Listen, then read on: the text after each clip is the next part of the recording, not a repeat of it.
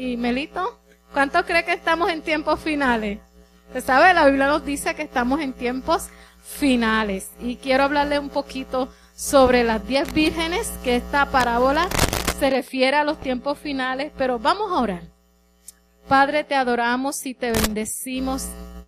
Y estamos tan agradecidos, oh Dios, porque sabemos que tú estás aquí en medio nuestro, porque tú has prometido que cuando nos reunimos en tu nombre, allí tú estás enviando bendición y vida eterna. Yo te pido, Dios, que tú nos ayudes, Señor, que tú me des la gracia de tu Espíritu para compartir tu palabra y para que la podamos no solamente escuchar, sino atesorar y ponerla por práctica en nuestra vida diaria. En el nombre de Jesús. Amén y amén. Pues si usted tiene su Biblia, me puede acompañar en Mateo 25, del 1 al 10, que es la parábola de las 10 vírgenes. Mateo 25, del 1 al 10. Dice así: Entonces el reino de los cielos será semejante a 10 vírgenes que tomando sus lámparas salieron a recibir al esposo. 5 de ellas eran prudentes y 5 insensatas. Las insensatas tomando sus lámparas no tomaron consigo aceite, mas las prudentes tomaron aceite en sus vasijas juntamente con sus lámparas. Y tardándose el esposo, cabecearon todas y se durmieron. Y a la medianoche se oyó un clamor: aquí viene el esposo, salid a recibirle. Entonces todas aquellas vírgenes se levantaron y arreglaron sus lámparas. Y las insensatas dijeron a las prudentes: dadnos de vuestro aceite, porque nuestras lámparas se apagan. Mas las prudentes respondieron diciendo: para que no nos falte a nosotras y a vosotras, id más bien a los que venden y comprad para vosotras. Pero mientras ellas iban a comprar, vino el esposo, y las que estaban preparadas entraron con él a las bodas, y se cerró la puerta. Después vinieron también las otras vírgenes diciendo: Señor, Señor, ábrenos. Mas él respondiendo dijo: de cierto os digo que no os conozco. Velad pues, porque no sabéis el día ni la hora en que el Hijo del Hombre ha de venir. Esa es la exhortación. Antes de este capítulo, el capítulo 24, nos está hablando sobre los tiempos finales, las señales que van a haber antes de que Jesús venga en su segunda venida. Y una señal muy importante, porque a veces cuando vemos las señales decimos, pues van a haber terremotos, van a haber huracanes, van a haber cosas así, extraordinarias en el tiempo. Pero Jesús dijo, vamos a escuchar rumores de guerra. Hoy estaba leyendo una noticia que otra vez Corea del Norte pues se sigue burlando de Trump, y Trump diciéndole: yo te digo y tú me dices, y yo te tiro y no te tiro nada, y como que bueno, uno dice ya esto como que no va para ningún lado, y a veces nos asustamos y a veces no. Y esos son rumores de guerra, ¿verdad? Rumores de guerra. Pero el mismo Jesús dijo que cuando este evangelio sea predicado en todo el mundo, entonces vendrá el fin. Él mismo da el consejo: no te turbes cuando tú oigas de terremotos, de rumores de guerra, de peste, de enfermedades. No te turbes por eso, pero el evangelio tiene que ser predicado antes de que venga el fin. Así que en el capítulo 24 Jesús está hablando de todo eso, y en el 25 sigue hablando de los tiempos del fin, y él sigue la secuencia. Así que él está hablando de 5 mujeres que eran prudentes y 5 mujeres que eran necias o tontas o no prudentes. Así que en tiempos finales yo necesito de la prudencia para yo tomar las decisiones correctas. Estamos viviendo en un tiempo donde es necesario que seamos prudentes. ¿Y qué es una persona prudente? Es una persona que tiene orden, que es diligente, sabe qué hacer y cómo actuar con cordura e inteligencia en el momento preciso. O sea, que en otras palabras, no se vuelve loquito. O a veces, como decimos, parece una gallina sin cabeza, ¿verdad? No sé si ustedes tuvieron alguna vez la oportunidad de ver una gallinita. Mi abuela mataba a las gallinas, le hacía así, las tiraba y la gallina empezaba a brincar, la pobrecita, bendito, hasta que se moría. Pues por eso es una gallina sin cabeza, porque comienza a brincar y no sabe lo que hace. Así que el prudente escucha lo que pueda pasar y se prepara con tiempo. Y se prepara no solamente para ahora, sino que ve el futuro. Quizás usted cuando escuchó del huracán pudo haber hecho dos cosas, eso no viene nada. Como decía mucha gente, eso no viene nada, siempre se desvían. O quizás usted dijo, yo me voy a comprar una plantita por si acaso, porque a lo mejor después van a escasear y se van a poner cara. Y quizás usted pues no lo hizo por las razones que fueran y quizás después estaba, ay, yo me hubiese comprado la plantita, llevo ya más de 3 meses sin luz, ahora mismo yo tuviera luz. O sea, la persona prudente se prepara. Dice Proverbios 22:3, el prudente ve el mal y se esconde, pero los ingenuos pasan y reciben el daño. Así que la prudencia para un creyente es bien importante en estos tiempos para estar apercibido y escuchar la voz del Espíritu. ¿Cómo yo puedo escuchar la voz del Espíritu? Relacionándome con el Señor en oración día a día. No es solamente viniendo al culto. Aquí es importante, pero en mi diario vivir yo tengo que mantener una vida de relación, con el Señor, llenándome de su aceite. Ese es el aceite, significa el Espíritu Santo. Así que esta narración de la parábola nos enseña de una mujeres que se prepararon con aceite extra, por si había que esperar. Pero yo siempre pregunto, pero todas estaban esperando, todas se durmieron. La diferencia es que una como que previeron más allá, por si acaso. Algo les decía como que iba a haber algún tipo de tardanza,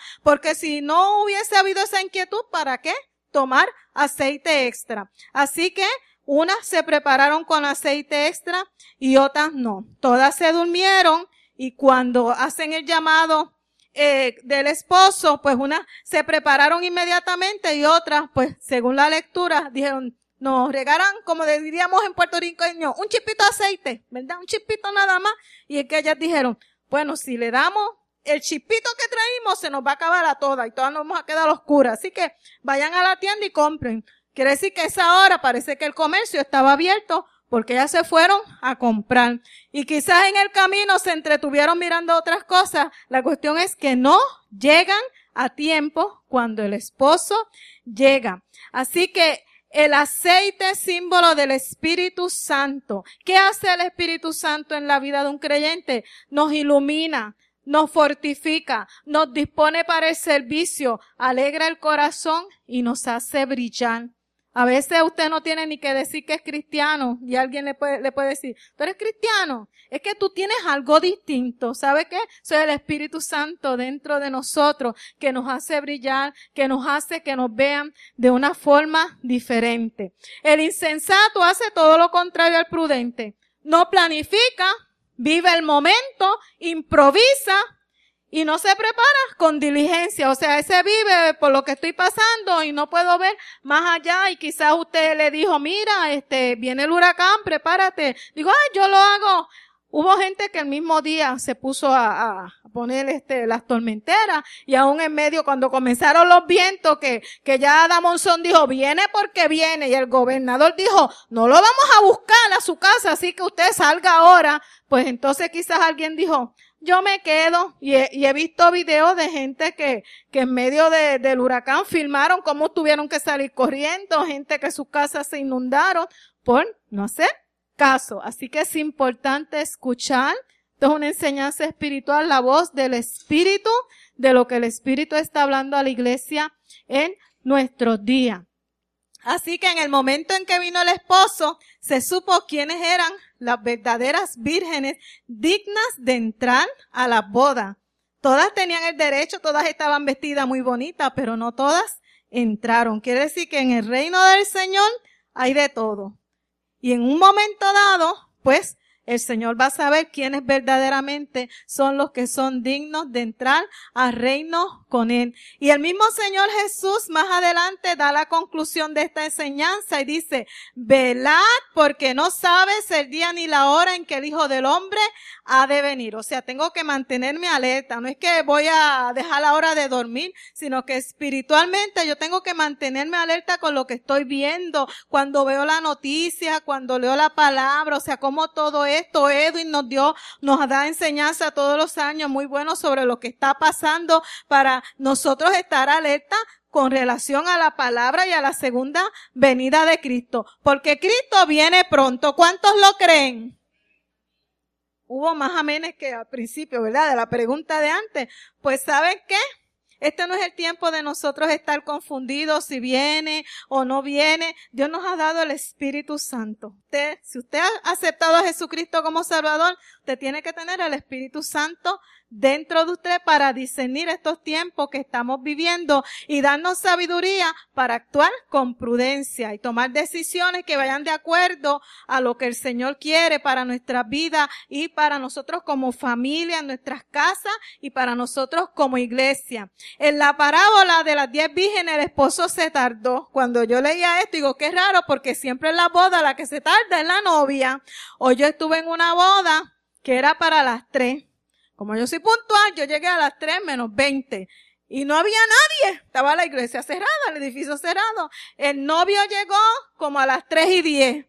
Y se me acerca y me pregunta, y digo, bueno, yo no soy de esta iglesia. Mira, está cerrado, están los aires apagados, está todo apagado. Y digo, pues yo no sé, yo no me atrevo a hacer nada porque yo no soy de aquí. Y entonces él se fue, buscó a alguien y vinieron y abrieron. Como a las 3:30 por ahí entramos. Y la novia llegó como a las 4:10. Y dije, llegó la novia y todo el mundo bien contento. Pero espera, y espera, y espera. ¿Y por qué no baja la novia? Ya estaba todo el séquito y la novia no bajaba. Hasta que por fin, casi a las 4:20, 4:30, la novia pues comenzó su desfile y la boda era para las 3. Pues aquí dice que el novio fue el que se tardó un poquito y dice que todas pues se durmieron. Y en la espera de esperar, ¿a cuánto les gusta esperar? A mí no me gusta esperar, yo soy media desesperada, ¿verdad?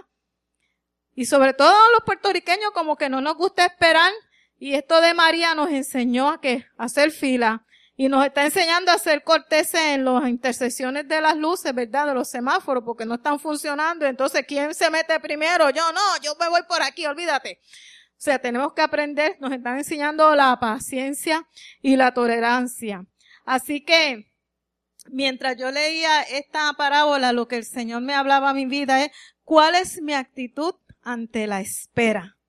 O sea, si estoy en una fila o en un lugar, voy a estar gritando, mira ese teller, ese que está ahí, que si mira para allá dando chisme en vez de estar atendiendo al público, voy a estar peleando o voy a ser una pacificadora, porque cuando hay mucha fila siempre hay alguien, y no sé si usted se ha dado cuenta que usted lleva como media hora esperando y el que acaba de llegar empieza como que a agitar, está todo el mundo tranquilito y empieza como que a hacer comentarios y a agitar la gente que está pacíficamente ahí esperando y de momento como que la gente le sigue la corriente. Así que el Señor me hablaba de paciencia, de la espera y de mientras yo espero, yo tengo que mantenerme haciendo cosas para el reino, para el Señor. No es que me voy a quedar estática en esa espera. Así que hay dos formas de esperar, o con diligencia o siendo indiferente. Pues me da lo mismo, pero en este reino yo tengo que ser prudente, yo tengo que ser diligente. Y desde niña yo siempre he escuchado decir Cristo viene, y conozco una persona que es un químico muy analista, que es un familiar mío y a veces me tira preguntas como que me dejan así como, Señor, ¿qué le contesto? Y un día me dice, mira, mi mamá siempre se pasaba diciendo, Cristo viene, se murió y Cristo no vino nada. Gigi Ávila se pasaba diciendo, Cristo viene, se murió Gigi Ávila y Cristo no vino nada.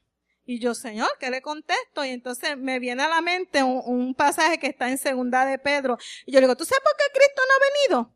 Porque tú no te has convertido, porque personas como tú necesitan convertirse y Cristo no ha venido porque tiene paciencia para que tú te conviertas y aceptes a Cristo como Salvador. Ahí terminó la conversación, me cambié el tema. ¿Qué?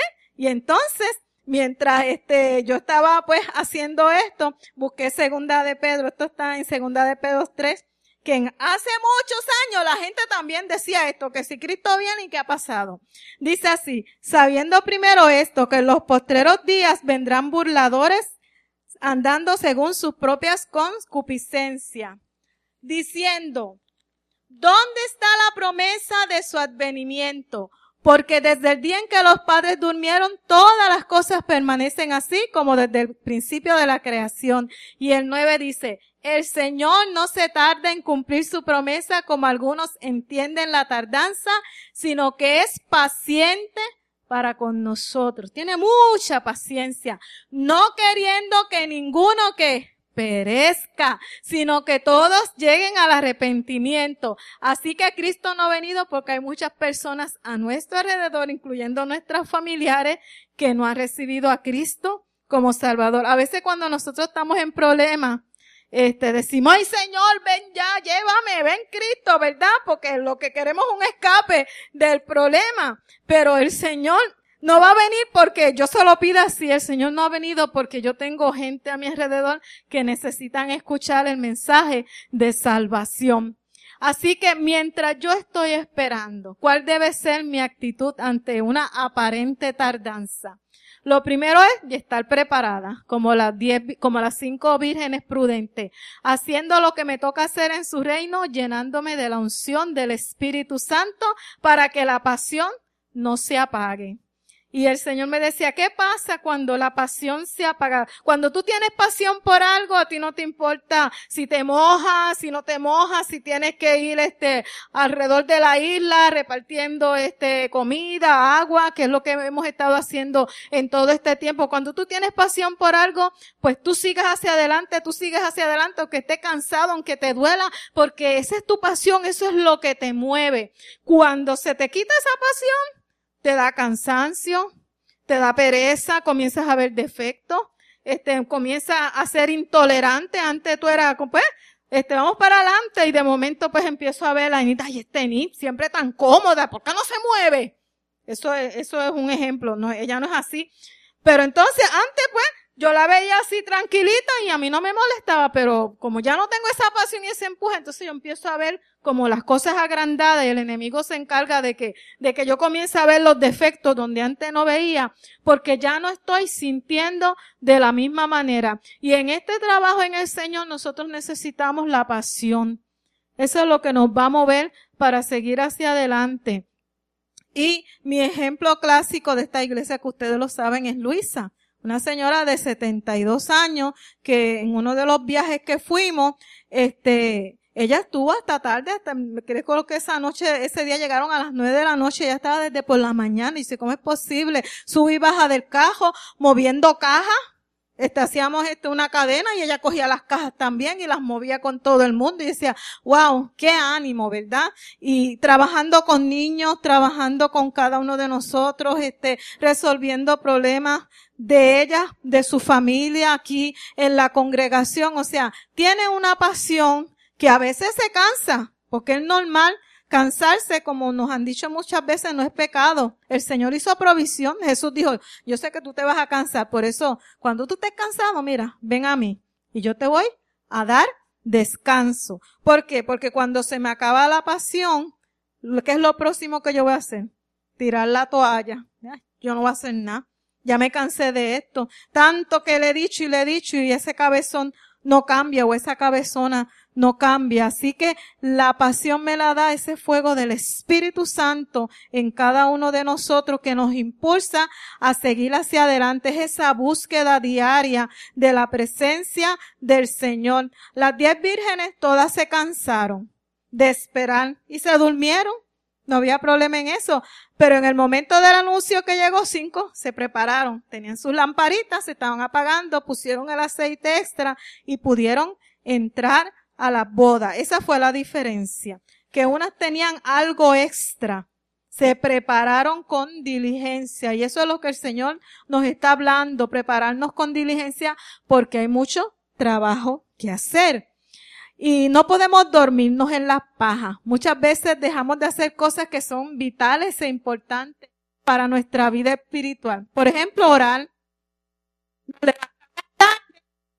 Pensamos pues que con 5 minutos saliendo corriendo ahí de la casa, pues eso es suficiente. En estos días estaba escuchando en la radio un payaso bien famoso que decía que antes de María se levantaba a las 7, oraba 5 minutos y por ahí seguía, se iba a trabajar y seguía su día, y que ahora, después de María, pues ahora está sacando tiempo de calidad para orar, porque él a veces no es que no sepamos, sabemos que la oración es importante, pero no le dedicamos el tiempo necesario cuando es algo tan vital para nuestra vida. Así que la oración con el Señor es algo que nunca lo podemos soltar porque esa es la base de nuestra fe como creyente. Y es la oración que yo me siento a hablar con el Señor y a escucharlo. No es a decirle, Señor, me duele aquí, me duele allá, mira a mis hijos, mira a mi esposo, mira mi trabajo, mira esto, mira lo otro, mira lo otro. Amén, me fui. Y que el Señor me quiere decir con eso. Vamos a abrir la palabra, vamos a ver, Señor. Te estoy pidiendo unas cosas, pero también necesito tu dirección. Abro tu palabra y ahí yo voy a encontrar dirección para mi vida. No podemos dejar de congregarnos. Dice en Hebreos 10:25 que no dejemos de congregarnos como algunos tienen por costumbre. O sea, es un mandamiento y los mandamientos son para obedecer. No es una sugerencia. No debo dejar de congregarnos. Y había gente que acostumbró a dejar de congregarse. Quiere decir que hay cosas buenas que a veces en el camino nos cansamos porque se nos apaga la pasión y las dejamos, y son cosas muy buenas para nuestra vida espiritual. Así que nos necesitamos unos a otros. Cada uno de ustedes tiene algo que yo necesito, porque somos cuerpo. Y usted, me imagino, si usted se mira sus manitas, mírese sus manitas, hay 5 dedos aquí, 5 aquí, tiene 10. Pues, tiene muchos dedos, vamos a quitarte uno. ¿Qué usted haría? Digo, usted tiene 10 dedos, vamos a quitarte uno, con 9 es suficiente. ¿Qué usted haría? ¿Usted se dejaría quitar un dedito así porque sí? ¿Verdad que no?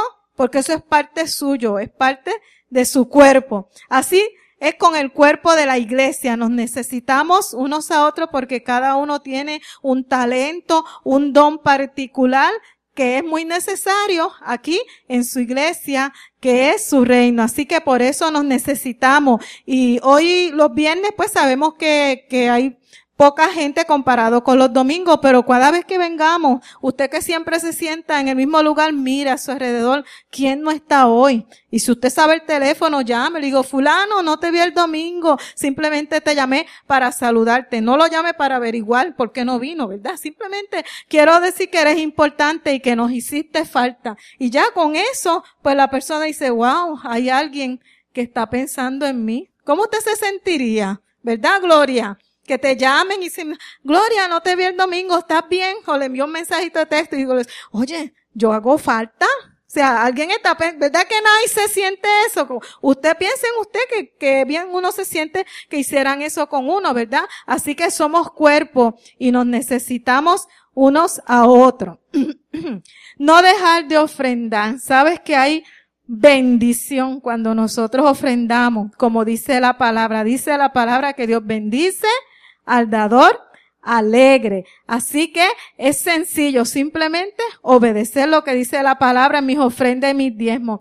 El domingo en la iglesia del niño estábamos recogiendo la ofrenda y estaba la nieta de María. Y la niña empezó a decir, yo no tengo, pero con una carita venía donde me decía, yo no tengo. Iba donde la abuela, yo no tengo. Y fue tanta la insistencia que la abuela la trajo aquí y buscó $1. Y cuando ella entró con el $, bien contenta, y echó la ofrenda. Y yo decía, wow, qué enseñanza, ¿verdad? O sea, dar con alegría, saber que el dar hay una bendición. Por eso la palabra dice que tenemos que ser como niños para entrar al reino de los cielos. Y también escuché un testimonio hoy de una boda donde estaba, de una prima mía segunda, y la pastora que la estaba casando dijo, esta niña comenzó a venir a la escuela bíblica de Carrera. Mi familia Carrión es del barrio Carrera. Y cuando, según fue creciendo, ella ganó a sus padres para Cristo. Y su mamá ahora es la pastora de allí, de la iglesia en Carrera. Yo me siento tan orgullosa, tengo una prima que es pastora. Así que ellos son productos de una niña que fue a la escuela bíblica y le predicó a su papá y a su mamá. O sea, los niños nos enseñan y seguimos aprendiendo y ella, que iba ella a imaginar que en un futuro su mamá iba a ser pastora de esa misma iglesia donde ella está yendo. Así que escuche a su niño y hágale caso porque el Señor también usa a nuestros niños. Otra cosa muy importante en nuestra vida como creyente es no dejar de alabar. Aquí Naí nos ha enseñado muchas veces y también nuestros pastores la importancia de la alabanza y la adoración. Cuando no alabamos, lo contrario de alabanza es queja o ingratitud.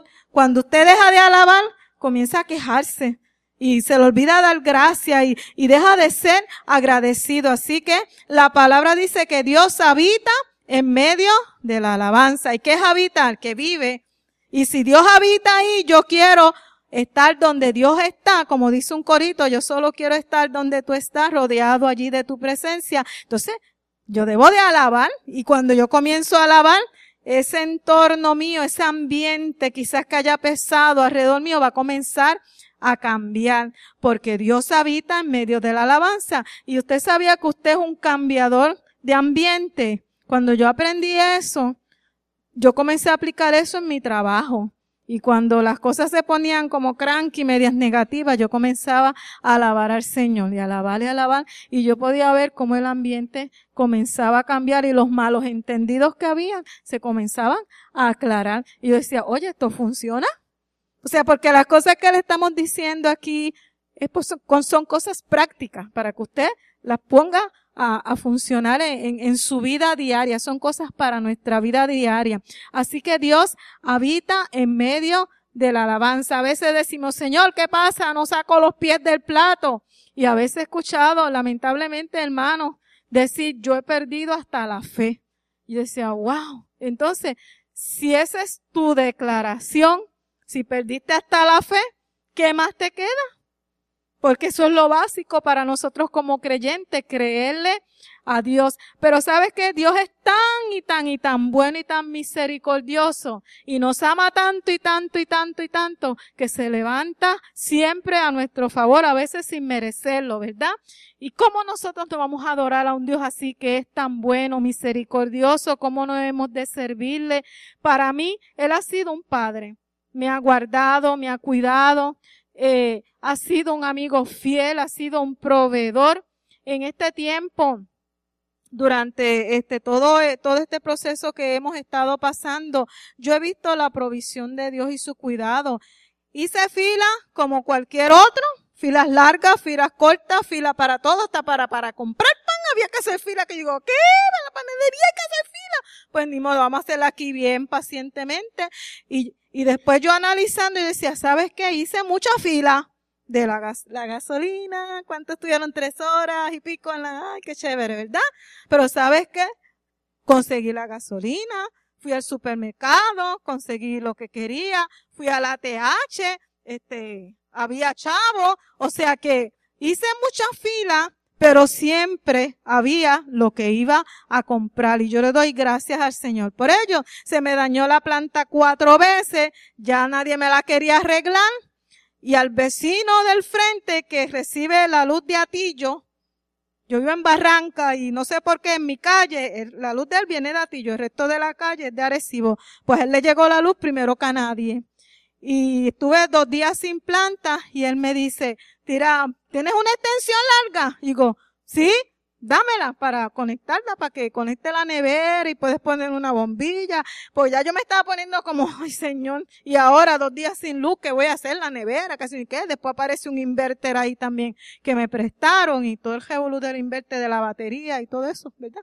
Y entonces yo dije, wow, Señor. O sea, que en el momento que más yo necesitaba, el Señor siempre, yo decía, pues yo pensaba en la planta y ahora qué voy a hacer, porque eso era lo único que yo veía, pero Dios estaba por otro lado arreglándole la luz al vecino para que nos diera luz a mí y al otro vecino de al lado. O sea, ese es el papá que yo tengo y por eso muchas veces digo, ay Señor, yo me siento como una niña mimada y gracias por tu cuidado y gracias por guardarme. ¿Cómo yo no he de alabar a un Dios que es tan y tan bueno y que ha sido tan real en mi vida? Hay un corito que dice, mi Dios es real en mi ser, me ha lavado con su sangre carmesí, su dulce amor es para mí, mi Dios Dios es real porque lo siento en mi ser. Ese es el Dios que yo le creo. Y ese es el Dios que yo te presento. En esta noche es un Dios que es real. ¿Y que es un Dios para tu diario vivir? No es solamente aquí en la iglesia, es para cuando tú sales de esa puerta para afuera. Dios sigue siendo real, y sigue siendo un Dios de milagros. Estamos viviendo tiempos donde tenemos que usar de prudencia.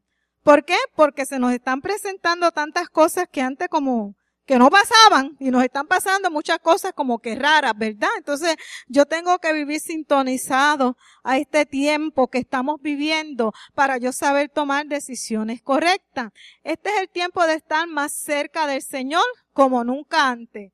¿Por qué? Porque algo grande va a suceder con la iglesia. Cuando estábamos orando porque el huracán no llegara y cuando ya dijeron que iba a llegar, entonces yo cambié la oración. Sí, Señor, pero bájalo a categoría 3. Yo le pedí hasta la categoría. Porque decía, va a dar duro, que 1, 2, pues no es muy duro. Pues como va a dar duro, pues que dé 3. Y que de ahí no pase, pero el huracán dio como le dio la gana, ¿verdad? Y pues yo decía, después de esto, y cuando yo escuché por la radio, la 21ª radio que se escuchaba, porque eso fue otra cosa desesperante. No hay luz, no hay nada, no sé qué pasa, no funciona nada. Y estaba guapa ahí, radio funcionando. Y escuché a alguien decir, el Puerto Rico que usted ve hoy no es el mismo que veía ayer. Y yo decía, pero yo digo, pues se cayeron arbolitos, vamos a ver los toldos azules, lo que acostumbramos. Pero cuando yo salí por mi casa, que cogí por el expreso, y en una cogí por la número 2, porque Wilda estaba en mi casa hospedándose y ella tenía desespero por ir a ver qué le había pasado a su casa. Y cogimos el expreso y aquello era un lago hasta donde se podía perder la vista. Los carriles para venir del expreso estaban todos bloqueados con árboles y para ir estaban los 2 carriles para ir y venir y había un policía y yo le pregunté, ¿yo puedo bajar para Domingo Ruiz? Me dijo, sí, puedes bajar, está limpio. Bajamos, cuando llegamos a la esquina, la número 2 estaba inundada. Y yo le digo, Wilda, por aquí no podemos. Entonces volvimos, subimos por jardines, muchos postes, árboles, y yo decía, Dios mío, ¿qué es esto? Llegamos a la número 2 y la número 2 estaba, olvídate que no había por dónde. Y yo, pues, vamos a virar porque yo no voy a arriesgar, porque si no hay comunicación, se me vacía una goma, y ¿quién podrá defendernos, verdad? Entonces, pues, viramos. Y al otro día, pues, volvimos y ya la número 2, pues, el agua había bajado y cuando llegamos a Santana, todos los postes de cemento, parecía dominó así, mira, todo en línea. Todos en el piso. O sea, no era el mismo Puerto Rico que habíamos visto el día anterior. Pero nos estamos levantando en el nombre del Señor como iglesia, como pueblo del Señor. Y yo le decía al Señor, pues tú dijiste que el avivamiento viene en momentos de premura, de necesidad. Ahora como que estamos más, ávidos, despiertos al Señor y hasta los inconversos claman al Señor. Y yo decía, aleluya, me sacó un grito bien grande. Viene el avivamiento, viene el avivamiento, viene el avivamiento. Y la miraba así, viene el avivamiento. ¿Por qué? Porque en momentos de necesidad es que la gente comienza a buscar al Señor. Y es como cuando va a llover, que hay una brisita y usted comienza a oler el olor a lluvia. Usted huele como la grama que está mojándose. Pues yo, en mí yo lo siento así, algo grande viene. Y nosotros como iglesia tenemos que vivir con expectativa. ¿Qué es, Señor? ¿Qué es lo próximo? ¿Qué es lo que tú te traes en medio de este pueblo? Tú dijiste que Puerto Rico es punta de lanza. Por lo menos el que nunca sabía dónde estaba Puerto Rico, ya sabe dónde está Puerto Rico. Muchos americanos no sabían que somos ciudadanos americanos, aprendieron que somos ciudadanos americanos, o sea que Puerto Rico está en la mirilla del mundo y mirándonos a ver cómo nos vamos a levantar. Vamos a levantarnos más fuertes, llenos de esperanza. Tenemos la esperanza, la palabra para llevarle a aquel que no conoce al Señor y vuelvo a decir, Cristo viene y viene por su pueblo y viene a levantar a su iglesia, pero en lo que eso ocurre yo tengo que mantenerme orando, yo tengo que mantenerme estudiando su palabra, leyendo, hablándole a otros y no quedándome cómodo, sino trabajando para el reino del Señor. Así que yo les voy a pedir que se pongan de pie y pónganse de pie y vamos a hacer una oración y vamos a darle gracias al Señor porque nos ha guardado y nos ha cuidado y hasta aquí el Señor nos ha ayudado y yo sé que Él va a seguir ayudándonos. Padre, te damos gracias, Señor. Gracias por ser tan bueno. Gracias por cuidar de nuestras vidas y de nuestras familias. Gracias porque tú has sido un Dios de provisión, Señor, en todo este tiempo tan difícil y sé que seguirás haciendo. Yo te pido, Dios, que tú nos bendiga, que tú bendigas a mis hermanos, que tú suplas toda necesidad que ellos puedan tener, Señor, que tú bendigas sus casas, sus familias, los lugares de trabajo, Señor. Creemos en un Dios que tiene poder y para el cual no hay nada difícil ni nada imposible, Señor. Te creemos a ti, Padre. Llénanos de ti, de tu presencia, de tu Espíritu Santo que da vida, de tu Espíritu Santo que nos llena de unción para creerte, que nos llenes de pasión, Señor, para seguir trabajando diligentemente en tu reino, Señor. Reconocemos que solo no lo podemos hacer. Reconocemos que necesitamos de ti y de tu presencia. Por eso, oh Padre Santo, clamamos a ti, Señor, para que tú seas propicio a cada una de nuestras necesidades. Confiamos en un Dios que tiene todo el poder. Gracias te damos, Señor, en el nombre de Jesús. Amén y amén. Dios les bendiga.